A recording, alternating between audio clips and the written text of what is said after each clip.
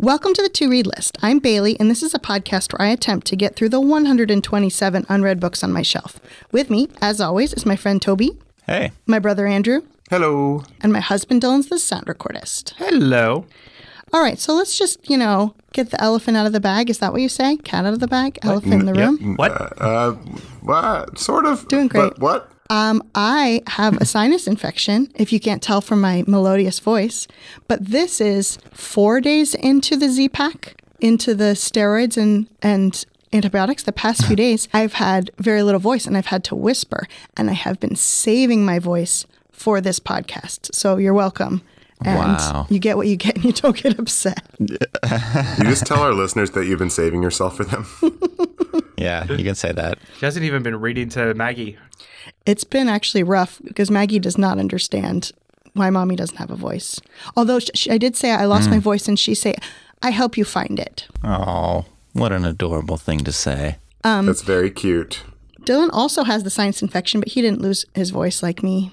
Yeah, because I'm cool. Wow. Is this a bad time to say that I've been sick as well? Yeah. Oh, there you go. Something's going around. I didn't go to the doctor, so I don't know what it is, but I've been pretty cruddy all week. I'm healthy as a freaking horse. I'm coming at you 110% Pejos. This voice has been all over the shop. I've been using it all day long. Wow. All day long. But, we have a backup because a few months ago, Dylan thought it would be really funny to feed our voices into an AI that can then talk like us, and it actually sounds a lot like me. Yeah, Bailey's is pretty good. It's pretty disconcerting. In fact, here, you can listen to it now. You can't handle the truth. Son, we live in a world that has walls, and those walls have to be guarded by men with guns. Who's going to do it? You, Lieutenant Weinberg. I have a greater responsibility than you can possibly fathom. You weep for Santiago. I mean, I think that's pretty good, kind of. I think it does sound like me. It is good. I think Dylan ended up doing me and Andrew as well, but they weren't quite as good because we have more unique personalities, I want to say. Wow. The episode clips I was using was Bailey doing a lot of storytelling, so that's why it's able to get angry really fast. Because she gets so angry. I know, during the exactly. intros. I get so angry on the podcast. That is Bailey's niche on this podcast, the angry one. But although Andrew's not as healthy and Toby is healthy, how healthy is your shame quotient? Did anybody pick up any shame? Oh, my shame is as healthy as me, which is 2 books healthy. Ooh. Yes. It was recently my birthday, and my lovely mother-in-law and sibling got me a gift certificate. Basically, they just sent me money to spend on books because they live in England, and it was more difficult for them to get gift certificates to local bookstores. So any local bookstore is my gift certificate area. But I was home in the Bay Area recently, and I went to a bookstore that I'd highly recommend, Orinda Books in Orinda, California. Yeah, Dylan, represent. And I got 2 books. I'm going to get some more, but for right now, I just picked up a cool copy of David Copperfield by, have you heard of him? Charles Dickens. For a second, I thought when you were saying cool, you were going to describe what the book is. This is a cool book I just discovered. Have you heard of it? I mean, have you heard of it? I picked this up because I've only read A Tale of Two Cities. I've really liked it, and I'm always I'm going to read another one, and then I never do. But with the recent release of Demon Copperhead, which is by Babs Kingsolver, which just won the Pulitzer. Yeah. That's supposed to be loosely based on David Copperfield, and so I was here is my excuse to read first David Copperfield and then Demon Copperhead. I can't wait till this is chosen. Yeah, I know. Well, hopefully it's chosen before Andrew's copy of Demon Copperhead is chosen. True that. And then the other book I bought is one I unashamedly saw on Book Talk, and I was intrigued. It's Animal by Elisa Tadeo, and it looks intense. And the copy on the back begins, I am depraved. I hope you like me. Ooh. So Creepy. Cool. Andrew, how's your shame? My shame is 4 strong. Rolling up like a smaller boy band. Which one had 4 people in it? They mostly had 5, didn't they? 98 Degrees, I think, had 4. Yeah, 98 Degrees, exactly. Yeah. All right, so rolling up like 98 Degrees. Nick Lachey. Toby, cut that to make it seem like I did it right. So yeah, I bought 4 books from Greenlight Bookstore in Brooklyn, New York. I picked up, one that won't be read on the podcast because it's a copy of Wild Seed, which has already been covered. But Toby re-talking about Octavia E. Butler a bit last episode and how much he loved Wild Seed made me be like, better check it out.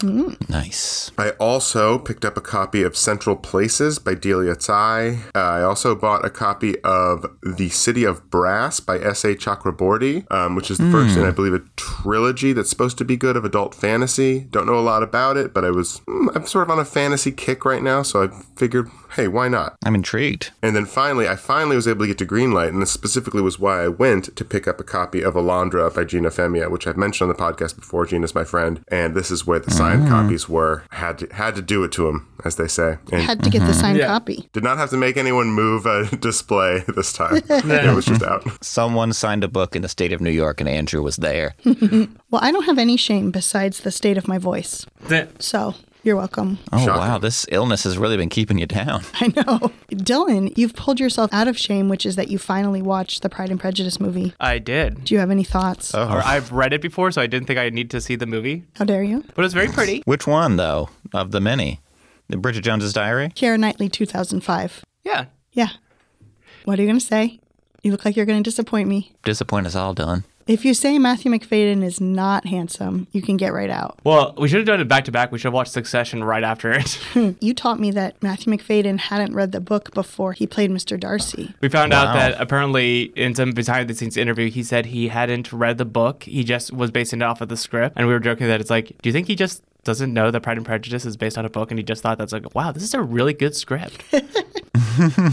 Dylan, thumbs up, thumbs down. Did you like it? Oh, no, I give it a thumbs up. Spoiler Okay. alert, I knew everything that was going to happen. See, this is what I'm saying. It's hard to review. Well, what about the dream sequence when she's on the rocks? That's Stanage Edge in the Peak District. You can visit it. That wasn't in the books. Was that a dream sequence? I thought she really did that. Well, I think she did, but it's like weirdly in a montage, and you don't see her going up to the top of this rocks. And I can report that that's not an easy hike necessarily. Yeah. Andrew, is the Do Not Kiss statue the one that she sees that's his face? Yes, Okay, that is. gotcha. It is a very kissable statue. For the very, very slim percentage of Pejos like me who have not seen this movie, I'm here for you. I'm just sitting here with you, listening. You shouldn't be here. You should go watch it as soon as we finish wrapping It's great. this episode. Fair. Listen, we all doubted that Keira Knightley could be Lizzie Bennet, but she did a great job. Did we doubt that? I did. Did we? Who doubted that? Me. There is another behind the scenes thing that apparently the director didn't want to use her because he thought she was too attractive. That's what I'm saying. To play Lizzie Bennet, but then he met her in real life and said, "Oh no, you're fine." Whoa. All right. Well, on that note, we just talked about a historical novel that, everybody in history loves. But is there any history that we should learn in general? Like maybe something Andrew read? Zinn-sanity in the membrane. Zinn-sanity in the brain. Yep. There we go. Zinn-sanity, the trend that's sweeping the nation because I have read a book. Woo. I channeled my inner Timmy Chalamet. I smoked a clove at a coffee shop while Saoirse Ronan looked on, and I was a disappointing figure in her life. Just kidding. But I did read A People's History of the United States by Howard Zinn. Zaddy Zinn. I really wish I had saved my screaming of Zinn-sanity in the membrane for right now. It makes more sense now. So, you might have heard about this book. In case anyone was wondering, that was a Ladybird reference also. Just so people don't think I'm insane. It's insane. Zinn-sanity. So you might have heard about this book. You might have even read sections of it. But if you haven't, let me give you a little bit of context for this Howard Zinfandel drink that we're having here. I'll stop. So here's a little logline about People's History of the United States. Howard Zinn's bold work takes aim at a massive reframe of the accepted version of American history by focusing on the marginalized, the oppressed, the masses, instead of our common method of single individuals. Facets of our history often relegated to footnotes or textbooks, if in the books at all, come to the fore. And so that's sort of the central conceit of the book. He is reframing it in his introduction. He talks about how the thesis of his book is, I'm going to go through American history up until the present, which this copy goes into about 2005 because it's a later edition where he's added some sections, and look at the point of view that don't get discussed. So from the indigenous people from Columbus's landing, from the mill workers during the Industrial Revolution instead of from the robber barons, that sort of thing. So a different lens to show another side of it, and often that's showing sort of the more insidious side of the motivations motivations behind what we consider like our great moments in history. Bailey, I know you read this as well. I did. So jump in when you feel I've missed something or if you want to add. But I'm going to go right into sort of orcs and elves and discuss it. So first sort of in the elf category, I would say it's fascinating to sort of have your understanding questioned. And while some of what this book like posits has sort of become common knowledge, and I think part of it is that this book was one of the first ones that put it out there. It's hard to know like chicken or egg on this, but still, there's a lot of things that have sort of become common knowledge, like Columbus was a bad dude, less than scrupulous handling of treaties with indigenous peoples. That sort of, people know about that now. But this book was full of other surprises that were really interesting and like really surprising reframes of what you're thinking about. Thinking a lot about sort of the later sections where just like how blatant some of the motivations of some of the bad behavior was pretty surprising. That's like a great part about the book. You're getting different angles. And just to give a little bit of history on this history book, it came out in 1981. Yeah. So, you know, the original publication of this would have been much more radical at the time. So, yeah, a lot of this stuff will be common knowledge to us. Yeah. I also want to call out just sort of his writing style. It's not necessarily like a laugh a minute or like the most like compelling all the time. However, I think he has a really clear way of laying out history that keeps it, you know, compelling without feeling too dry and without feeling like he's being neglectful in his research. So like those are the two ends of the spectrum there. It doesn't feel either like a textbook or like a novelization because it could go either way where he simplifies too much. He uses a lot of sources. He has definitely done his research, but it doesn't feel like a Triscuit. That means so dry. You're saying that the pull quote from you in like bold letters on the front would be quote ... riotous ... Andrew Massey. Triscuit. If you wanted to, I think Triscuit would be a better quote. Just the word Triscuit. Not a Triscuit. Not a Triscuit. And like another just sort of overall elf here is that I'm just struck with how impressive of an undertaking this book is, because it requires like a fundamental mastery of the accepted version of history. And then a complete re-research, not just for one topic, but for topics from 1492 to 2005, which is what my copy goes to. And like complete re-research of other angles. And so that's just a really cool undertaking. I want to call out a couple chapters that were standouts. And Bailey, I'd love for you to jump in here if you had some that were your favorites to read. Yeah. I mean, the Columbus one is a classic for a reason. I think that was my first experience with this book. Like, I think I read it in high school or something. Me too. I have a distinct memory, speaking of like the history that you're taught, taking self-call AP US history, and like there's one point where like the teacher gave us that chapter and I was like, whoa, mind blown, this is serious, wow, I'm rethinking everything. But yes, that was definitely the first chapter that I interacted with. And Bailey like put up her hand and was like, what happens if I've already read it?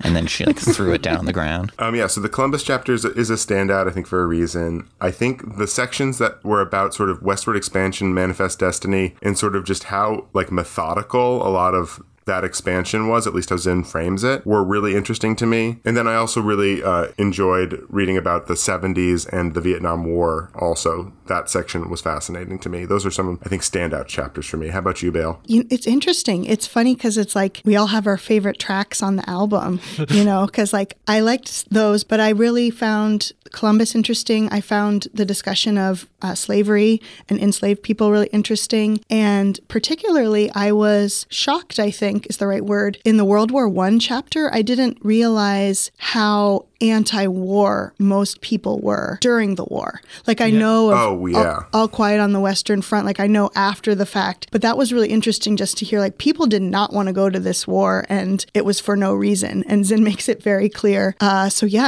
think those are my favorites. Yeah, I forgot about the World War I chapter. That one was a call out as well, just because, you get the version of history you get on that is that, of course, everyone was really into it. And because you look back in history, and I think it's really colored by what happened next in terms of similar powers being our adversaries in World War II, not exactly the same. And then that war having a more direct moral quandary at the center of it. Yeah, but and it's just interesting to not focus on like Franz Ferdinand, but to focus on like somebody that's a conscientious objector. Like this is obviously the thesis of the book, but it's like, it's fun that the people that you might know from history, like the historical figures, are kind of the side note versus the opposite. Yeah. So I thought that was good. Yeah, for sure. I'm about to go into the orcs now. But Zinn, to his credit, he gave a great afterword in it. I don't know if you read the afterword, Bailey, but yeah, I liked it. Kind of addresses some of my works, and I was like, okay, fair play, Zinn, but I'm still going to say him. So first of all, like any more prose you want to throw into the prose pile, Bailey? You referenced this, but I really loved not only like the number of sources that he consulted and referenced, but just the quotes that he chose. Like the primary texts were really excellent. And in some ways that makes it a faster read than you would necessarily think, because it's not just like dense text, it's sprinkled with these quotes from speeches or from songs or all these different things that I think made it more rich as you're reading. Yeah, for sure. So orcs, it does get a little bit repetitive. And it feels disrespectful because like all of the people he's talking about had like genuine plights and stuff. But in the fact that like cycles of history are cycles of history, they're by nature sort of repetitive. Andrew, are you saying that history repeats itself? I know, right? Pull quote. Riotous, ... History repeats itself, ... Not a Triscuit. Particularly the sections that focused on like labor, industrial revolution. I don't want to sound glib, but like I got that the bosses were bad. Yeah, I think that was definitely the slowest part, Andrew. I agree. This sounds more like orcs about capitalism than orcs about the book. Yeah, so it's tough to like separate that. But like, I mean, I'm reviewing the reading experience, like it's slowed down there for a little bit. And also, this is kind of related to that, Andrew. Like, I don't know if it's meant, I guess it is meant to be read in one big chunk, but sometimes it feels like it's meant to just read the isolated chapters because he'll tell the same story more than one time. And I mean, he was a history professor, right? So he reminds me of the kind of professor that's like, and here's my favorite story about Sojourner Truth. And it's like, you told that last week. Moving on to another work, he's definitely got a point of view on the history. And I've seen some criticism that he's biased towards his sources, but he calls that out in his afterwards. His justification is that like every other source that at least was around during the time where he was writing this was biased the other way. So he wanted to like do the opposite. And I think that that's definitely like a fair way of doing it, but it is like something to take as a grain of salt when you read it. Like other opinions are available, I guess is what I would say. That being said, I think that his version is definitely not like sanitized like the version that sometimes gets presented to us. So like I don't want to like harp on that too much, but like putting like the weight of historical fact on like people like kind of opinion quotes from like one source is maybe a little dubious. But I also think his justification is fine, but it's just something to think about. I am not trying to be like all the reviewers that I've seen on Amazon of this book who are, if you can think about our sort of current political situation, very mean about this book. Yeah, I noticed it too. Like it's very clear to me that he's a socialist and I'm fine with that. But basically near the end, it's kind of like, did you like any historical figure ever? Like no president can ever do it right at all, which I get. I mean, but it's like, well, then what are we supposed to do, Zinn-sanity? Come on. Yeah, and I think this actually feeds really well into my final work and the final thing I'll say, which is, because it's not really a fair work, but we're sort of talking about it right now, which is, it's kind of just depressing. Like, especially the chapters closer to our modern times. It doesn't leave a lot of room for hope. And also, like, beyond that, this book, again, goes up to George W. Bush's presidency, but not even to the end of it. And I think Zinn died during Obama's presidency, like kind of early on into it. Things that have happened since then have not improved the things that he is talking about and complaining about. They are worse, in fact. So it's a little bit like, great, thank you. I'm gonna go for a walk, I guess. I don't know. Like, what am I supposed to do? I agree with what you said. I think one other thing that he highlighted in the afterword that I noticed as I was reading through it is that there were some, although he's trying to represent a lot of voices, there's some voices he didn't represent as much. Like he represents women and Native Americans really strongly, but not so much the queer community. And like that's kind of just touched on. Also the Latinx community. I kind of wish he were still alive and could continually update it with more information and more chapters, because I thought those were kind of some empty spots. But, you know, on the whole, he presented information that hasn't otherwise been presented. So yeah. No, good call out. This is what he gets for having on his cover, which is really cute and everything. But when you say 1492 to the present, it's like, and the present keeps changing. It's like, I need a year there. It did feel, and I guess this is similar, that in the end, it felt like he just kept tacking on a chapter. It's like, it would be like a very conclusive end, and then he'd be like, oh yeah, and then there was Clinton, and then, Bush. But no, yeah, I overall, Andrew, I agree with everything that you said. Wait, don't spoil it, but is he pro or against the Iraq War? He's super pro. Yeah, so I don't know what Bailey's going to put for her rating, but I'll call it 4 stars. I think it is maybe closer to a 3.5, but just sort of for the undertaking that it is, I'll give the extra half star here. I'll keep it on my shelf. Maybe I'll want to reread a chapter later on for some research on something. How about you, Bale? I will also give it 4 stars. I'm very glad I read it. I don't read a lot of history and nonfiction. I got my copy because when I was teaching, I was hanging out a lot in the school library, and there was a book club of history teachers, and they invited me to be a part of it, and they got free books and copies of Ken Burns' The Civil War. Ooh. And they gave me this book, and I was excited. And we talked about the Civil War chapters. But then I was like, guys, I'm not a history teacher. I can't do this. So anyways, but it was good to have read just certain chapters and then to read the whole thing. And I'm definitely going to keep it. But on the whole, is it a 5-star? Probably not. So I'm going to go with 4. Yeah. Nice. The book, 4 stars. United States of America, 1 star. Yeah, right? But yeah, cool. Toby, do you have any facts on Zadie Zinn that we haven't covered yet? Oh, Zadie Zinn. Yes, I do. This is one of those episodes where researching both authors has made me want to get up earlier in the morning and do something with my freaking life. They both have very impressive lives. So Howard Zinn was born on August 24th, 1922, and he died on January 27th, 2010. He was an American historian, playwright, philosopher, socialist intellectual, and a World War II veteran. Over his career, he was the chair of the History and Social Sciences Department at Spelman College, and then a political science professor at Boston University for a very long time. He wrote over 20 books, most notably his best-selling influential A People's History of the United States. And in case you are looking to get Maggie a copy, in 2007, he published a version of it for younger readers, which is called A Young People's History of the United States. So, oh, no. There you go. I'm very curious to see how some of the chapters are presented. Yeah. G is for genocide. Exactly. Zinn has described himself as, quote, something of an anarchist, something of a socialist, maybe a democratic socialist. Shocking. Over his extremely long career, he wrote extensively about the civil rights movement, the anti-war movement, and labor history of the United States. Some history. He was born to a Jewish immigrant family in Brooklyn, New York City in 1922. His parents met when they were workers at the same factory. He grew up during the Great Depression, and his father worked as a ditch digger and window cleaner, and for a brief time, his parents ran a neighborhood candy store together, but they never had very much money growing up. Both of his parents had very limited education when they got together, and there were no books or magazines in the apartments when they were raising their children. However, they introduced him to literature by sending 10 cents plus a coupon to the New York Post for each of the 20 volumes of Charles Dickens' collected works. Toby, stop trying to bring it back to your Charles Dickens. And speaking of Charles Dickens... It also sounds weird where it's like, we didn't have any books or magazines in the house, except for this collection of Charles Dickens. But that sounds like some books. I mean, they really went all in on Charles Dickens.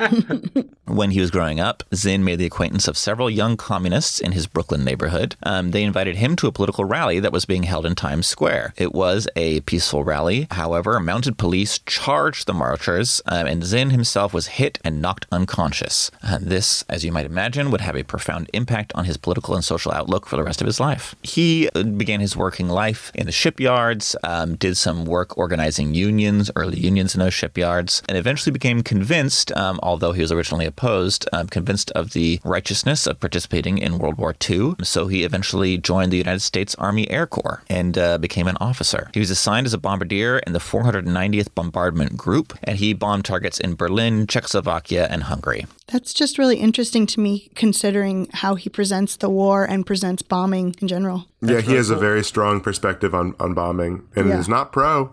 Not pro. Well, here you go. You're about to learn why. As a bombardier, Zinn dropped napalm bombs in April 1945 on Royan, which is a seaside resort in western France. He later learned that this decision ended up killing thousands of French civilians and a very small number of German fighting troops. And due to his research and other people's research, it turned out that the decision to make this bombing raid was basically to advance the military careers of various people inside the U.S. military rather than a more strategic decision. So obviously that informed his opinion about that kind of thing. After World War II, he attended New York University on the GI Bill. And then at Columbia University, heard of it? He got a PhD in history with a minor in political science. Ooh, fancy man. Fancy man. His master's thesis examined the Colorado coal strikes of 1914. Oh, I see where he put that research. There's a big chapter about those coal strikes. Yeah. Well, there we go. He was a professor of history at Spelman College from 1956 to 1963. At the end of the academic year in 1963, he got fired from Spelman for insubordination. Yes, his dismissal came from the president of the college, who felt that Zinn was radicalizing students.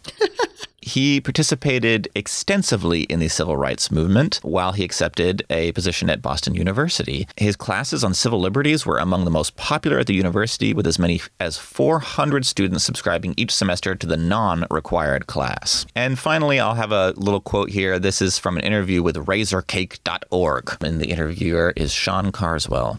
Sean says, on Book Notes, you told the story of a teacher in California who was teaching your Columbus chapter from A People's History, and she got in a lot of trouble for it. She was investigated by the school board. Do you remember how the case was resolved? And I think this happened quite a bit when this book came out and was being used by teachers. Zinn answers, yes, I do. She wrote to me and said that they'd set up an investigative committee because a parent got excited when she read the first chapter of my book. The parent said that the teacher must be a communist. I mean, who else would say such a thing about Christopher Columbus, our hero? Brackets, laughs. So the teacher wrote to me and said they'd set up this committee. Then sometimes later, she wrote to me and said, the committee has talked to the students and so on, and the committee has exonerated me. The students told the committee that she had not only used my book, but she used the standard text, and the students liked my book better than the standard text. So she was free and clear. So that's a pretty nice way for that to turn out. Yeah, that's funny. Yay. And that's Howard Zinn. Well, that's great. I recommend this book, especially if you're into history. And that is The People's History of the United States by Howard Zinn. 4 stars. 4 stars. Zinn-sanity continues. Well, Andrew really plowed through his review of that one. Bailey, did you experience any tilling recently? Any fields that have obstructions in them? Did you experience any plowing? Toby, I have some bones to pick with you. Yeah. Well, yes, I did read a book. I read the book Drive Your Plow Over the Bones of the Dead by Olga Tokarczuk. So a little context about this book. This book won the Nobel Prize in 2018. It was notable in that the Nobel Committee had taken a year off because of scandal, and then they came back and were like, okay, we're going to do the past 2 years now. And this book was the surprise one for 2018. And surprise in that, first of all, Central European writers, Tokarczuk is from Poland, aren't often celebrated in this way, but also surprise because this is a genre novel. This is a, I guess, murder mystery, murder thriller, and it's only like 270 pages, and it's translated. And who would think that that would be the Nobel Prize? When I think of Nobel Prize, I think of books that feel too smart for me, like Gabriel Garcia Marquez. This one, I'm like, I can handle that. So I was excited to read it. Nice. The book follows the point of view of an older woman. She lives in a remote village in Poland on the border of the Czech Republic. Her name, it's kind of hard to say. I don't know how to say it. Bailey, having done the research for this author, there's a lot of hard names in Poland. I'll just say that. The protagonist is named Mrs. Dujesko. I think that's how you pronounce it. Apologies if I have that wrong. And she is an older woman living in this village. She is pretty much written off by everybody in town. They don't pay attention to her. They think of her as kind of like the batty old woman that's always complaining about people hunting when they're not supposed to be hunting. Like, just go back to your house, woman. We're doing what we're doing. And it starts with her and her neighbor, who she calls Oddball. She gives everybody nicknames, which helps if you can't read Polish names. She and Oddball come upon their neighbor, and he has died in this horrifying way. And they think maybe he's been murdered. It looks like he's been choked, or maybe he choked on a bone. Unclear. But in the investigation, or in them finding the body, and between finding it and the police getting there, they look around and Mrs. Dujensko discovers something that then changes everything.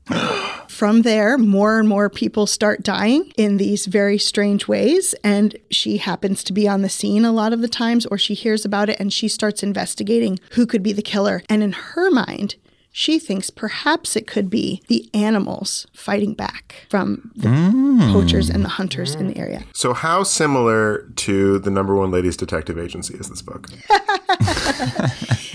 It's obviously not similar at all, but the closest book I've read to it is Everybody Knows Your Mother is a Witch, in that it has this really dark humor to it as well. Just the perspective of our ornery main character, plus just like the ridiculousness that's happening, plus the serious darkness makes for this kind of dark humor. An example of the humor also is that our protagonist is obsessed with astrology. That's what she does in her free time. So she constantly is trying to find people's date and place of birth so she can figure out their star chart, and from there determine their personality, but also how they're going to die. She thinks she can predict the date of one's death from your star chart.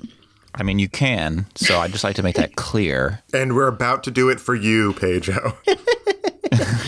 So I will do my best to read a quote related to that so you can get a sense of her writing as well. Obviously, the book has been translated from Polish, so it's hard to know exactly what it would sound like in the native language, but I think the way that it's translated makes me think that the writing is very strong and very unique. So she's talking about being an astrologer, page 59. I must be very careful. Now I shall dare to say this. I'm not a good astrologer, unfortunately. There's a flaw in my character that obscures the image of the distribution of the planets. I look at them through my fear, and despite the semblance of cheerfulness that people naively and ingenuously ascribe to me, I see everything as if in a dark mirror, as if through smoked glass. I view the world in the same way as others look at the sun in eclipse. Thus, I see the earth in eclipse. I see us moving about blindly in eternal gloom, like Maybugs trapped in a box by a cruel child. It's easy to harm and injure us, to smash up our intricately assembled, bizarre existence. I interpret everything as abnormal, terrible, and threatening. I see nothing but catastrophes. But as the fall is the beginning, can we possibly fail even lower? In any case, I know the date of my own death, and that lets me feel free. Oh, wow. Whoa, that's great. I'm kind of exploring the elves as I go, but these are all really strong aspects of the book. I also learned a lot about Poland and what it was like to... There's this strong sense of history and trying to find identity as a Polish person, and the discussion of borders and this sort of thing that comes into play, which you wouldn't necessarily expect in a novel about a serial killer, which was very interesting. It's a quick read. It's short. I read it really fast. And another thing that was interesting was the character enjoys translating William Blake poetry. The title is from a Blake poem. It was interesting to see characters studying English in the way that we would study a foreign language. And that's kind of silly, but like she's like a teacher, and a student of English, which I thought was interesting to be in that perspective. This book sounds awesome. Yeah, I really enjoyed this book. I really recommend it. My one quibble is that near the end, things start to move really quickly, and I kind of wanted to stay in that spot a little bit more versus the beginning is a bit slower to get going. So I wish it were a little bit better paced, but I can't complain because I read it really quickly. And like, there was a point where Dylan came in to talk to me. I'm like, you can't talk to me. I'm at a very important moment. I think I know who the killer is, But yeah, it's just so fascinating to me that this book won the Nobel Prize. You wouldn't have thought it, but, I'm all for it. I support it. I recommend reading it. And I'm going to give the book 4 stars. Ooh. Nice. So that's 2 down on your goal of reading all the Nobel Prize winning books? Oh, I never could. If all the Nobel Prize books were like this, I could read them all, but they're not all like this. Toby, do you have any facts on Olga Tokarczuk? Yes, I do. Olga Tokarczuk was born the 29th of January in 1962. She is a Polish writer, activist, and public intellectual. She is one of the most critically acclaimed and successful authors of her generation in Poland. As Bailey mentioned, in 2019, she was awarded the 2018 Nobel Prize in Literature, and she was the first female Polish prose writer to win it, and it was awarded her for, quote, a narrative imagination that with encyclopedic passion represents the crossing of boundaries as a form of life. Agree, Bailey? Yeah. Boundaries, both literal, metaphorical, ecological. Yeah. She's also had quite a few other accolades, notably for her novel Flights. She was awarded the 2018 Man Booker Prize. Her other books include Primeval and Other Times, Drive Your Plow Over the Bones of the Dead, and The Books of Jacob, which is known as her magnum opus. I think it's quite a long work that was just recently translated into English. She studied psychology at the University of Warsaw. She has published collections of poems, novels, and other shorter prose works in many collections. Her works have been translated into almost 40 languages, which makes her one of the most translated contemporary Polish writers. The Books of Jacob, which I mentioned earlier, was released in 2021, and it took 7 years of translation work to complete it. Wow. It's interesting to think like, oh, this one, very recently won the Nobel Prize, but it actually was written a lot longer before. It just hadn't been translated to English yet. It kind of makes you think like just how standout your work has to be. It's a shame that this stuff is often overlooked in translating efforts, but you just know how like knock your socks off good the writing must be to get translated in these ways.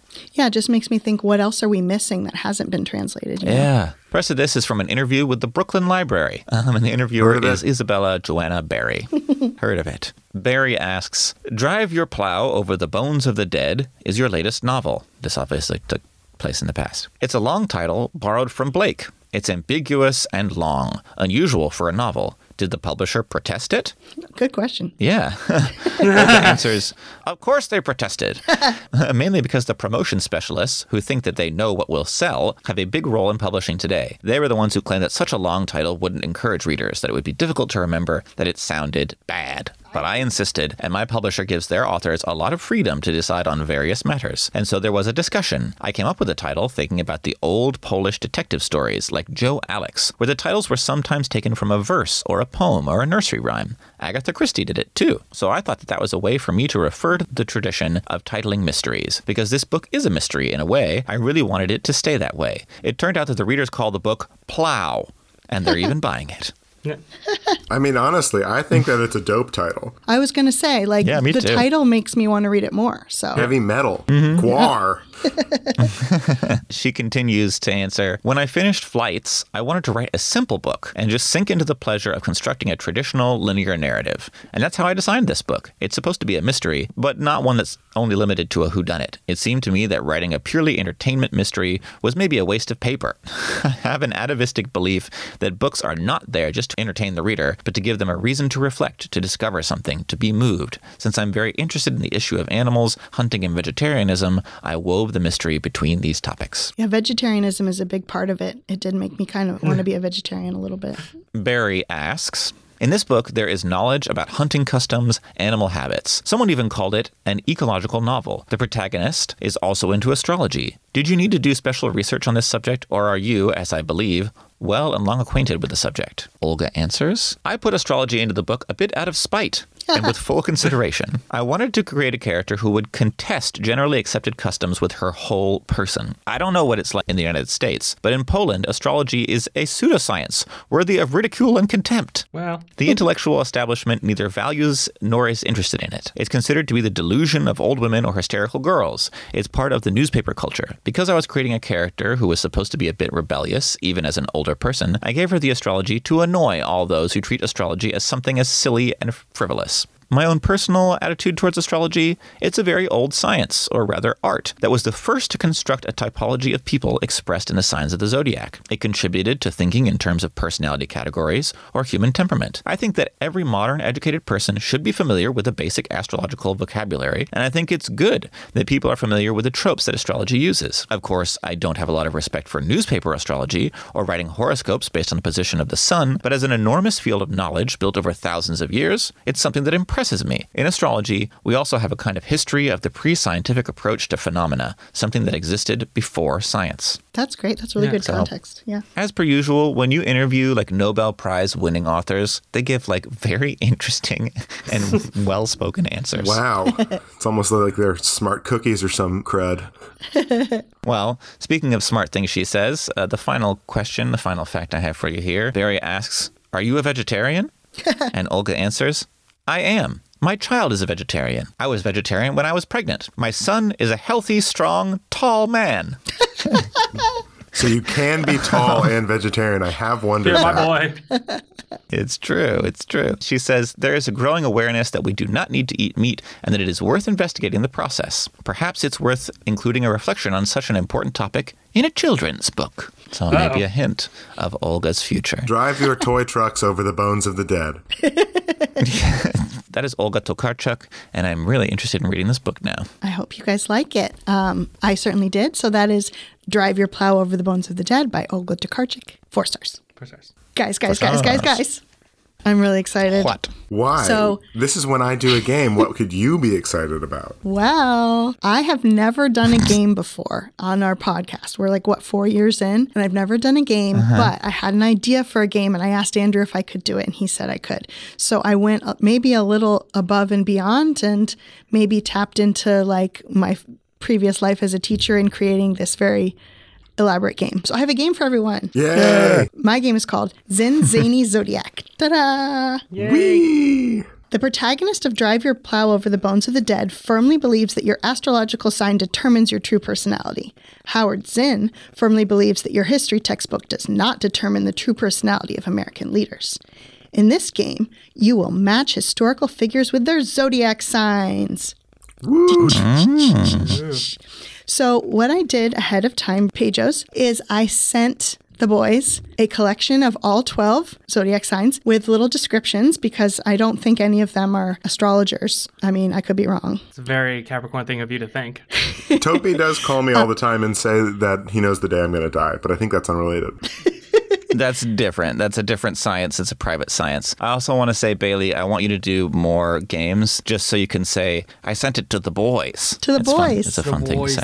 I sent it to the boys. And I also sent descriptions of 12 historical figures from American history. They all happen to be men. Men that you might have read about in your history textbook, but maybe you didn't know too much about until you read people's history. So I included the years of their life, a description of their accomplishments according to Encyclopedia Britannica online, and then a fiery quote from Howard Zinn about them from the book. So I don't want to read them all over here because obviously my voice is terrible and it would take a long time. So I'll have Dylan read the 12 names, and then I'm on Instagram. I'll post all of this too if you want to play along. Okay. So the zodiac signs, we all know the zodiac signs of Aries, Taurus, Gemini, Cancer, Leo, Virgo, Libra, Scorpio, Sagittarius, Capricorn, Aquarius, and Pisces. Da-da-da. The Yeah, we all historical know that. figures, the 12 we have are Christopher Columbus, Thomas Jefferson, John Jacob Astor, Abraham Lincoln, W.E.B. Du Bois. Like I would put a little French spin on that. It's Du Bois, though. It's the boys. Upton Sinclair. Just like us. Piero LaGuardia. That's a name I have never had to say out loud. I've only read before. Marcus Garvey, Richard Nixon, John F. Kennedy, Jimmy Carter, and Malcolm X. So those are our 12 people, and each person corresponds with one zodiac sign. And you might say, Bailey, this is a pseudoscience, but there's a definitive answer because we know the day they were born. So we know what zodiac sign they are. The boys have already come up with their answers, their matching choices. Is that correct? Yes. Yes. Yes. I'm going to choose ones at random and ask you guys your thoughts. You will debate, and I will tell you who is right and who is wrong. We're going to put all of the answers and all of the people and questions on our Instagram if you want to play along. I'm going to start with, let's see. I'll just say real quick, before you jump in there, I did a little bit of teaching in my past, and my wife will tell me when Teacher Toby comes out because I assume a certain voice. And I'm hearing Teacher Bailey very clearly right now. Oh, Just saying. this is Teacher Bailey, 100%. I love a good worksheet. I'm going to start with Gemini. Okay, good. I feel good about this one. Gemini Okay. is May 21st through June 20th. Those are the birthdays. The positive traits: curious, skillful, humorous, seductive, imaginative. Negative traits: impractical, restless, careless. Which historical figure did you guys think was a Gemini? All right. I think it's JFK, Ah, and I based it solely on the fact that seductive was in the word. yeah, me too. Me too. Yeah, and also the humorous one, I was trying to think of all these guys are bummers, and JFK is I guess the most humorous of them. He had a funny voice. Well, guys, you're all correct. Yeah! The Whoa. boys. John F. Kennedy was born May 29th, 1917. He is a Gemini. Nice. I will say, if seductive was not in there, I don't think I would have gotten it. So that's amazing. Yeah. Let's go with Aquarius. Aquarius, January 20th through February 18th. Humanitarian, trustworthy, independent, logical, negative attributes, detached, indifferent, rebellious. Who did you guys think was in Aquarius? I put Marcus Garvey. Oh, that's a good call. Yeah, because like he does have like good intentions and humanitarians, but then also he had a lot of impractical stuff that he had to work with. And Can you share who Marcus Garvey is with the class? no, don't make me do this. Marcus Garvey was a charismatic black leader who organized the first American black nationalist movement and based in Harlem. I will say that I put Upton Sinclair as Aquarius. I would say his journalism was humanitarian in a way. He was known as, at least partially as a trustworthy individual, a reporter. Logical, certainly. He got to the truth. But I think he was also known as a bit of a cold fish. So, detached and indifferent.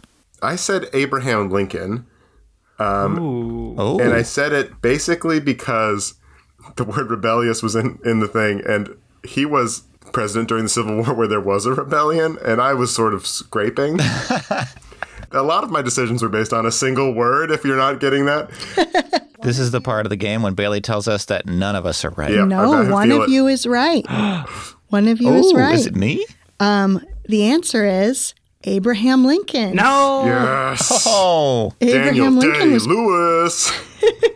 He was born February 12th, 1809. He is an Aquarius. 2 for 2, Andrew. Are you going to become a Zodiac man after this? I cannot overstate the fact that I am so sure that all 10 of the other ones are wrong, because this has got to be just What is the Zodiac sign for self-doubt? Pisces, which is actually my second time. Oh. Okay, what about Libra? Libra is September 23rd to October 22nd. The positive attributes: fair, wise, helpful, friendly, desire for equilibrium. Negative attributes: superficial, are perceived as indifferent. Who did you guys think was a Libra? I put Jimmy Carter for that one, just because. Oh. But it's like he wasn't really superficial, but I think he just didn't understand like a lot of like the negative things, and he kind of just assumed that people were great, and they were not great. Yeah, I'll jump on it because I had Jimmy Carter as well, and it was based on how he's presented in the book, which is like he had this big face of like, I'm doing all this stuff, but ultimately didn't actually like sort of walk the walk on a lot of the things he was like we now think he stands for, at least while he was president. But he does seem friendly. He's just a simple peanut farmer. I have strong reasons, which is I put Marcus Garvey because I had nowhere else to put him, and I also didn't really understand this Zodiac sign. So, take it. Well, the answer is Jimmy Carter. Yeah. Are you serious? Whoa. Yeah. 3 for 3. Jimmy Carter was Andrew. born October 1st, 1924. He is a Libra. Andrew got 3 for 3. Andrew, you are an astrology and history master. I can't believe it. So let's just see. Andrew clearly won the game, although Dylan, you did a good job. Toby, you did a 1 out of 3 job. Thank you. Which for Let's this just game see. is actually getting an answer correct is honestly pretty Yeah. good. I will read the key. Yep. You guys tell me how you did. Play along at home if you want.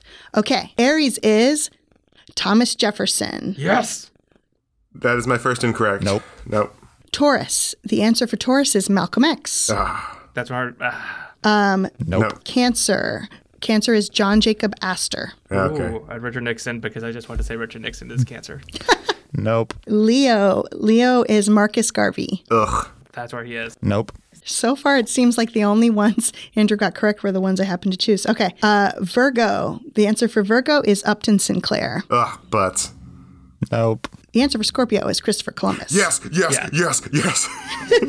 Well, that was yeah. I was talking about. It's like, well, that's Columbus Day, right? Well, yeah, you might know when Columbus Day is, but also I think it fits with him. Yeah, Emotional, it is like the intense, meanest determined. one, according to the list you provided, jealous, at least. unforgiving. Yeah. Who does Howard Zinn hate the most? Sagittarius. The answer is Fiorello LaGuardia. LaGuardia. I guess Du Bois. I guess the boys there too. I was all up on the Upton Sinclair for that. Capricorn. The answer is Richard Nixon. Nope. Cappy.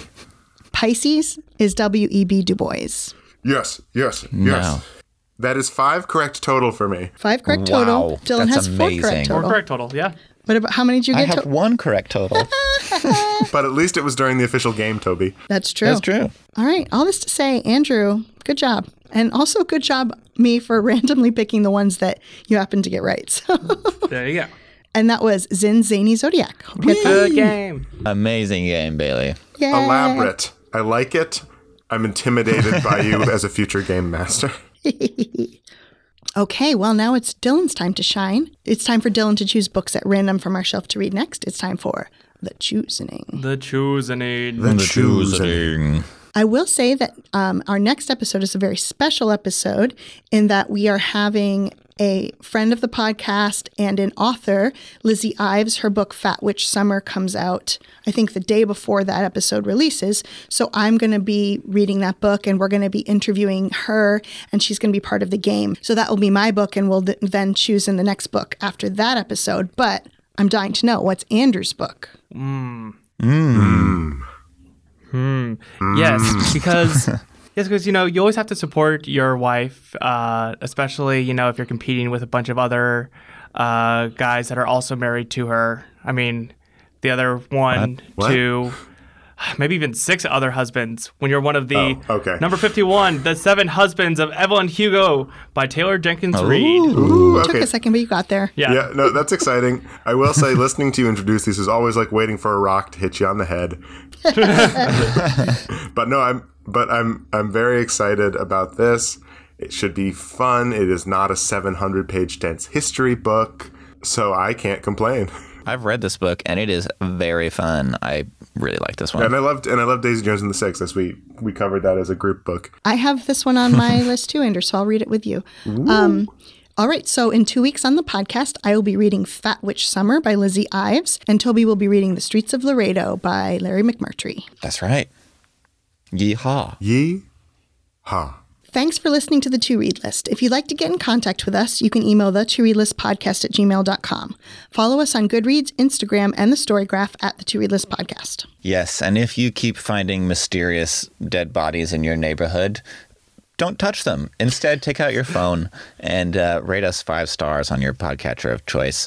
It's always a smart idea not to get your fingerprints or DNA on something that could be a crime scene, and we really appreciate it. It helps us rise in the charts. And if you are a historical figure surrounded by other historical figures whose reputation might not be quite what we think they are based on our normal classroom studies, or if you're just surrounded by people, recommend this podcast to a friend, to a family member, to the presidents of the United States. And because word of mouth is our best way of finding new listeners, and it would really help us a lot.